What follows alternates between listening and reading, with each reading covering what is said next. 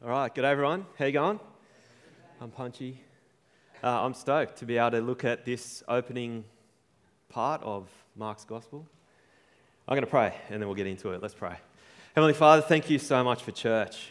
Thanks, Lord, for the freedom and the safety and the privilege, Lord, to be able to come here together in your name. Father, thanks that whatever day, whatever week we've had, you've worked such that we're here now. And as we gather, we want to hear from you. We ask, Father, that your Spirit would be at work in this place. Please speak through me. Please work in each of our hearts. We thank you, Father, for the Gospel of Mark. Thank you that in it we can get to know Jesus, your Son, who he is, and what he means for us. And so we just pray that you would be revealing yourself, revealing your Son to us tonight and working in our hearts wherever we're at. In Jesus' name. Amen. Well, how good was the Mark's Gospel, the Mark drama last week? It's good? It was real good. For me, I don't know about you, but right at the start, I was kind of sitting up the back, kind of pinching myself, giggling a little bit, because here I was watching this book that I'd read so many times and thought so much about, all of a sudden coming to life, and by people that I know who aren't professional actors, but killed it, did such a good job. It was so good. I loved it. Let's give another cheer for those who were involved. Yeah.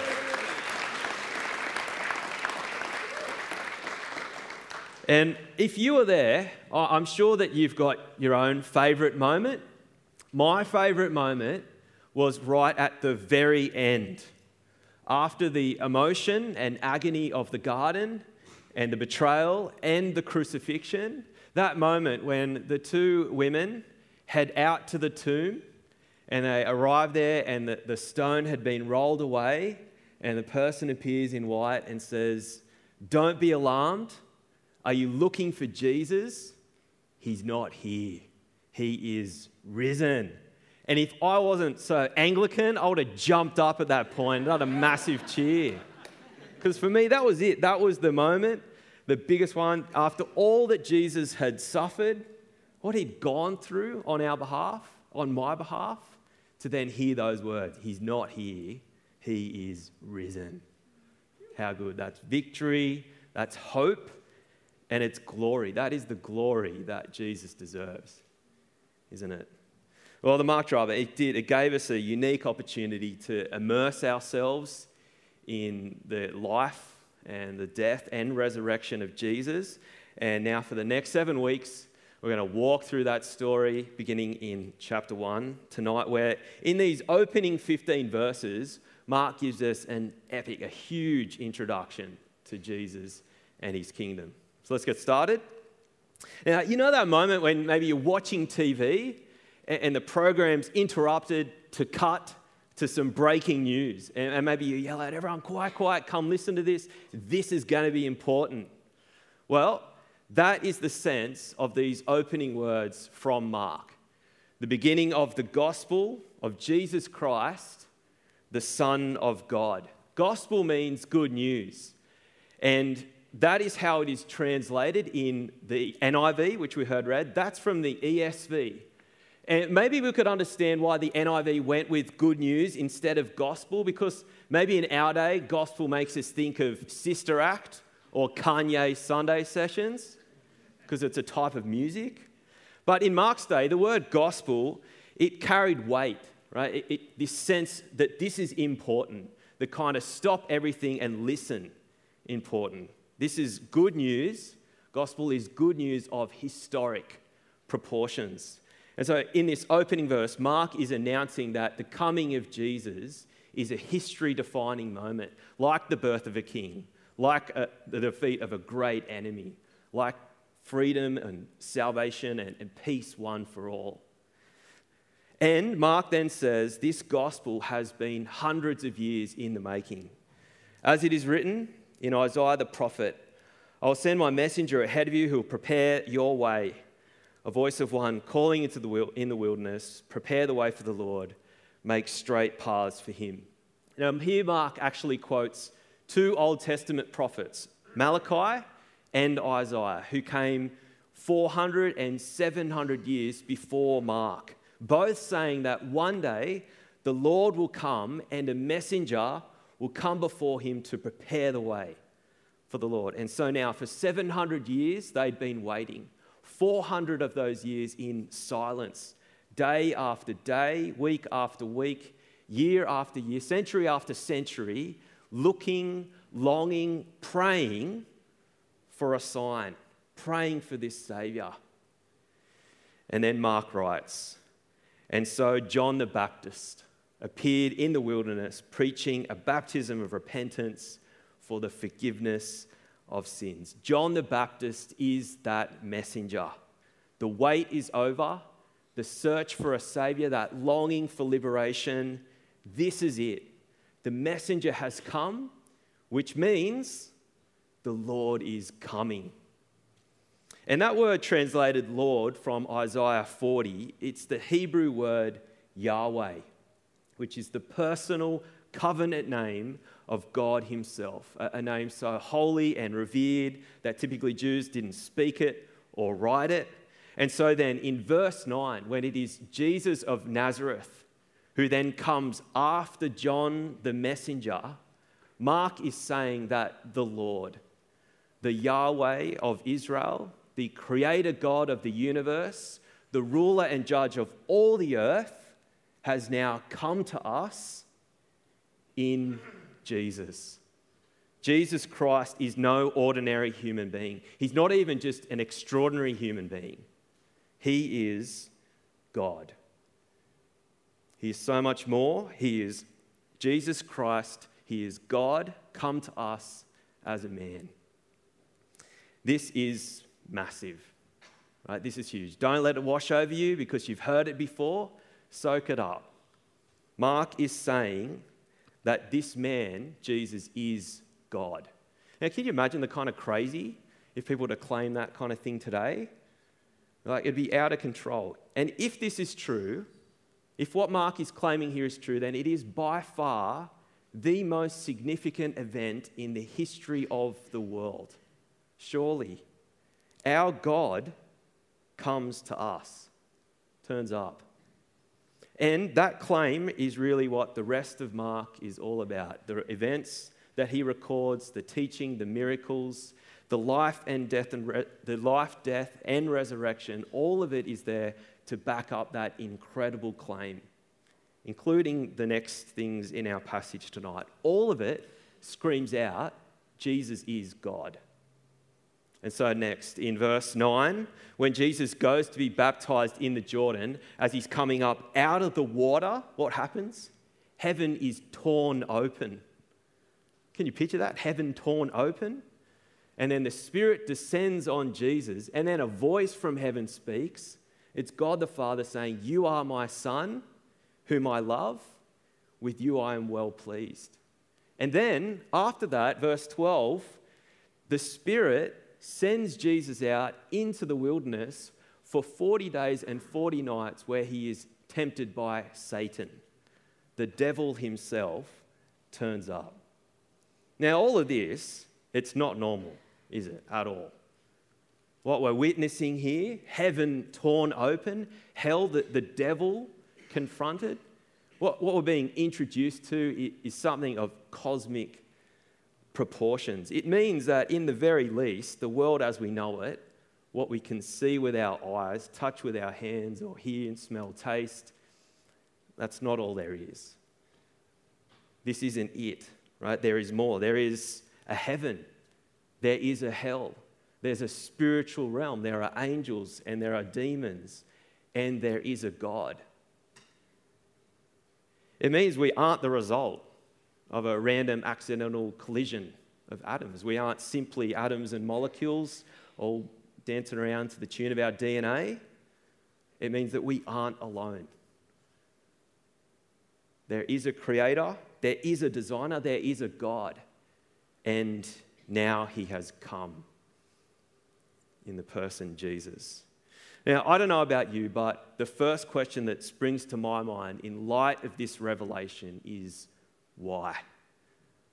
Why has Jesus Christ, the God-man, come? Why now, to this place, at this point in time, and in this form? Why has he come?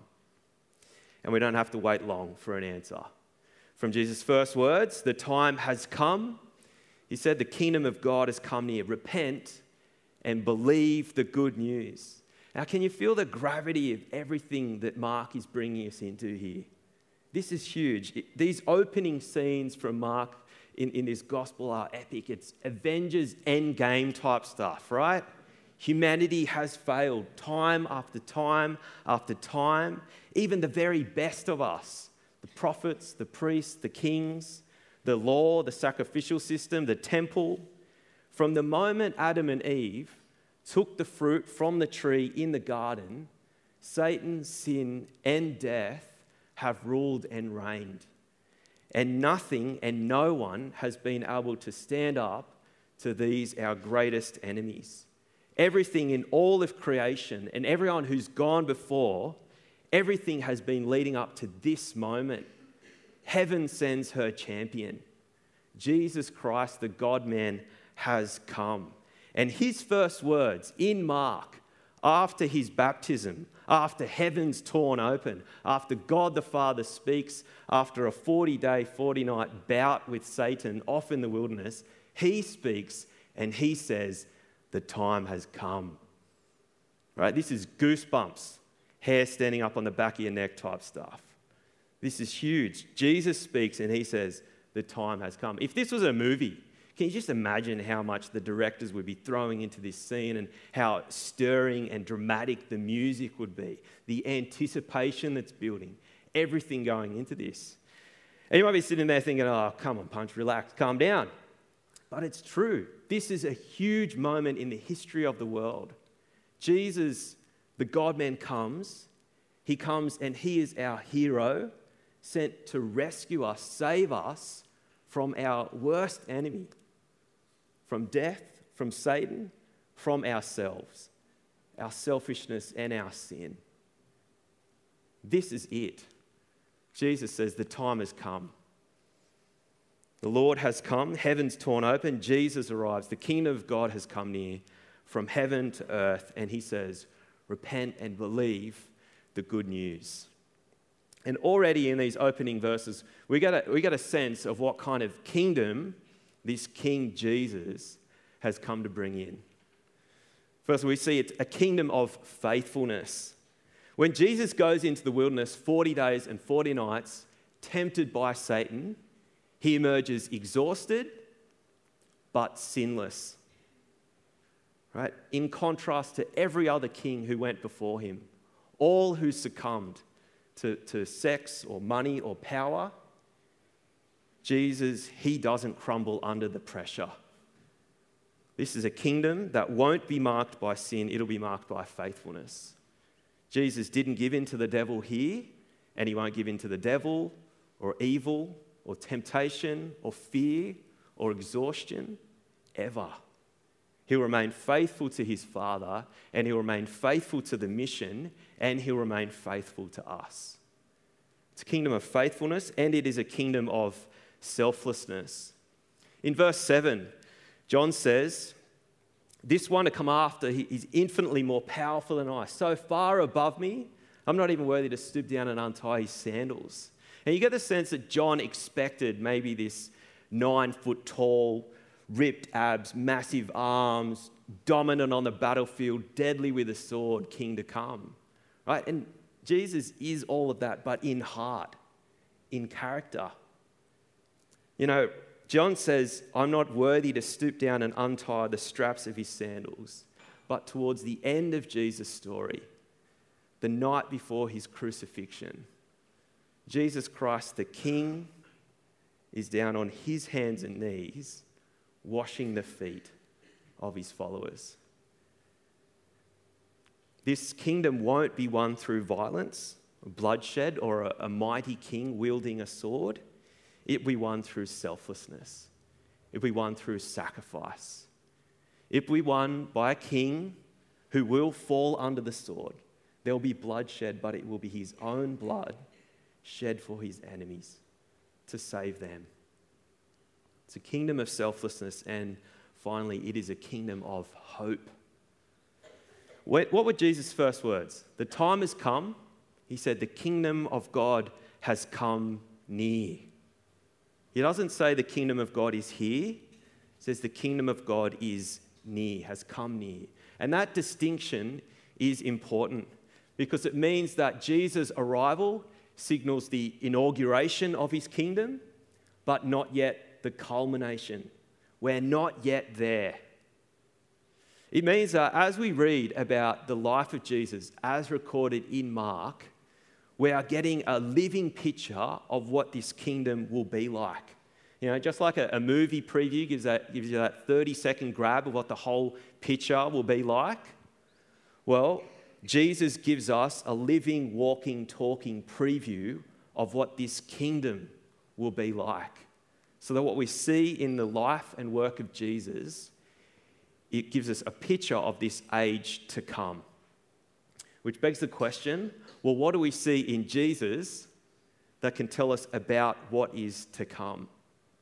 Well, in the coming weeks, we're going to see Jesus overcoming evil. Just like he resisted the devil here, he will cast out demons, he will release people from spiritual oppression. In this kingdom to come, their evil will be done away with. And sickness will be done. Mark gives us accounts of men and women, young and old, blind, mute, deaf, crippled, bleeding, all kinds of sickness and disease and suffering healed instantly by Jesus. At times with nothing more than just the touch of his clothes. This kingdom will be a kingdom where there will be no more sickness or disease. And even more incredible, Mark will report Jesus raising people from death back to life. People who are dead made alive again by Jesus. Wrap your head around that. He will raise people from death to life. And it is actually what we see there, a foreshadow, it pointing towards Jesus' own death and resurrection and what can also be ours in Jesus. What we see in those people and what we see in Jesus, his death and resurrection, it is a preview of what will be ours in Jesus. You and I will be raised to life after death in him. It is a kingdom of hope. Jesus gives us a glimpse of what is to come. The kingdom is near, he says, but it's not yet. So in Jesus, we await a world where there will be no more suffering, no more sickness, no more evil, no more disease, no more death, only life and joy and peace and security forever and ever.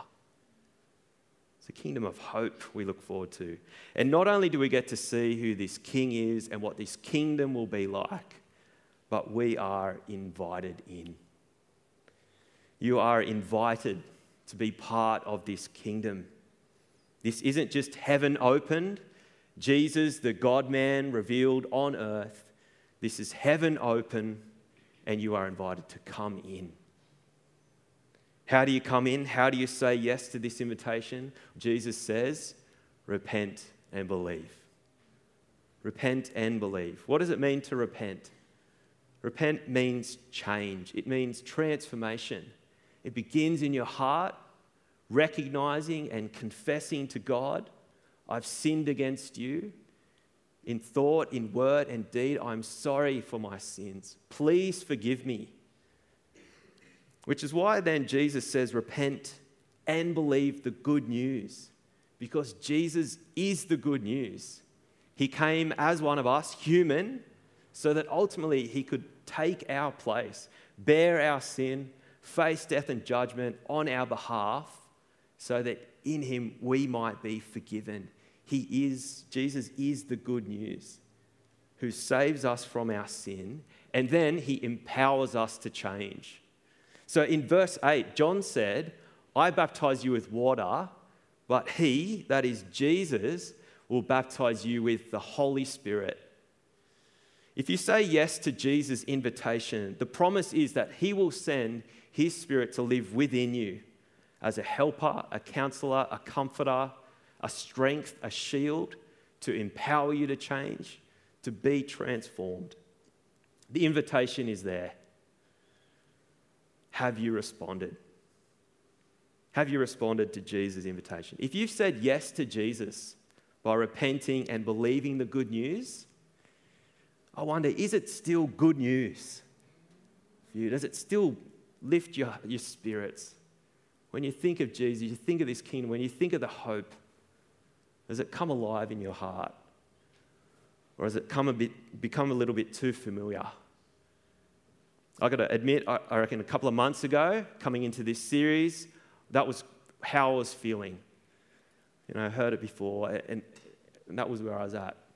And I prayed and I spent time reading through the Gospels, and it just come alive and struck me once again. Because when you stop and think about this news, what Mark is reporting here, these words here, these events in history, it really is incredible. There is nothing that comes even close to this in importance for us, for everyone in the whole world. And not only is it so important, but it is actually good. It's good news. This is a king and a kingdom that we can get excited about. That we can celebrate and we can share that. We can celebrate that with others. In a couple of weeks' time, some of our SNCers who've said yes to Jesus are going to be baptized. Just as John was doing here, just as Jesus was baptized. If you want to get baptized, come and see me after the service. We can fit you in. The more the merrier. And for those who are getting baptized, it'll be a way for them to celebrate who Jesus is and what he has done and share that with us and with all their friends and family. Because that is just what you naturally do whenever you receive good news, isn't it? You share that with everyone you love. I think if you've said yes to Jesus' invitation, you've received this good news, then I think we need to look and follow the example of Mark here, the example of the disciples, the example of John the Baptist, and share that good news with others and prepare people to meet Jesus too. I wonder, is there someone in your life right now whom you're praying for, who you're talking to, who you're sharing Jesus with? Is there someone that God has placed in your life who he wants to introduce himself to them through you? Who is that person? Have you started that conversation? Coming towards the end of the year, it's that opportunity. There's so many ways that we can bring Jesus into conversations. We heard we're doing the food drive this coming week. We've got a bunch of extra services. Summerfest is happening in January. We've worked hard for Summerfest this year to make sure we've got events really that appeal to everyone. And at our information and prayer night, Mikhail, our prayer champion for Summerfest, shared the slogan. It's this one up here. Not that one. That one. All for one, one for God.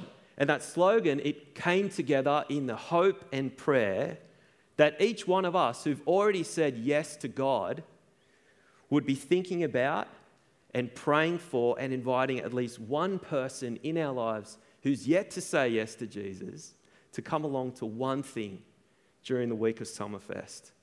That's the idea. All for one, one for God. Each one of us thinking, praying, and inviting one person to one thing. Why? Because we want our friends and our family and our neighbours here in Menai to share and hear this good news of Jesus and have an opportunity to respond and to come into that kingdom, just as we've done. And if you're here tonight and you've not yet said yes to Jesus, well, in these opening scenes, Mark has given us a great introduction to Jesus and his kingdom. We have seen that this is a kingdom of faithfulness, where the king will remain faithful to you. And this is a kingdom of selflessness, where the king will sacrifice himself for you. And it is a kingdom of hope, where one day there will be no more sickness, suffering, disease, or death. And finally, this is a kingdom for everyone, where the King himself, Jesus Christ, invites each one of us in to share and be part of his kingdom. And if you would like to respond to this invitation and say yes to Jesus by repenting and believing, I'm going to give you that chance now. It is as simple as praying to God, confessing your sin, asking for forgiveness, and then believing that good news that in Jesus you are forgiven and that he will send his Spirit to live within you so that you might live differently with Jesus as your Lord and King. So let's do that now. If you want to say yes to Jesus, come to his kingdom, pray with me in your heart and in your head. Let's pray. Heavenly Father, I am sorry for my sins. I'm sorry for living my own way apart from you. Please forgive me. Thank you for sending your Son, Jesus Christ. Thank you for his life, and thank you for his death in my place. Thank you that in him I am forgiven. Tonight I put my trust in Jesus. Please send me his Spirit that I might live differently and that I would live with Jesus as the King of my life. In his name, amen. Well, we're going to share in communion now, I believe. Is that correct? Yep. And as Stefan's come up here, I want to just encourage you, if you prayed with me then, for the first time, said yes to that invitation, that is the best thing you will ever do in your life and for all eternity. And we'd love to celebrate and share that with you. So tell someone, please tell myself or tell the person you came with. We'd love to be able to encourage you. Hand it over to Stefan.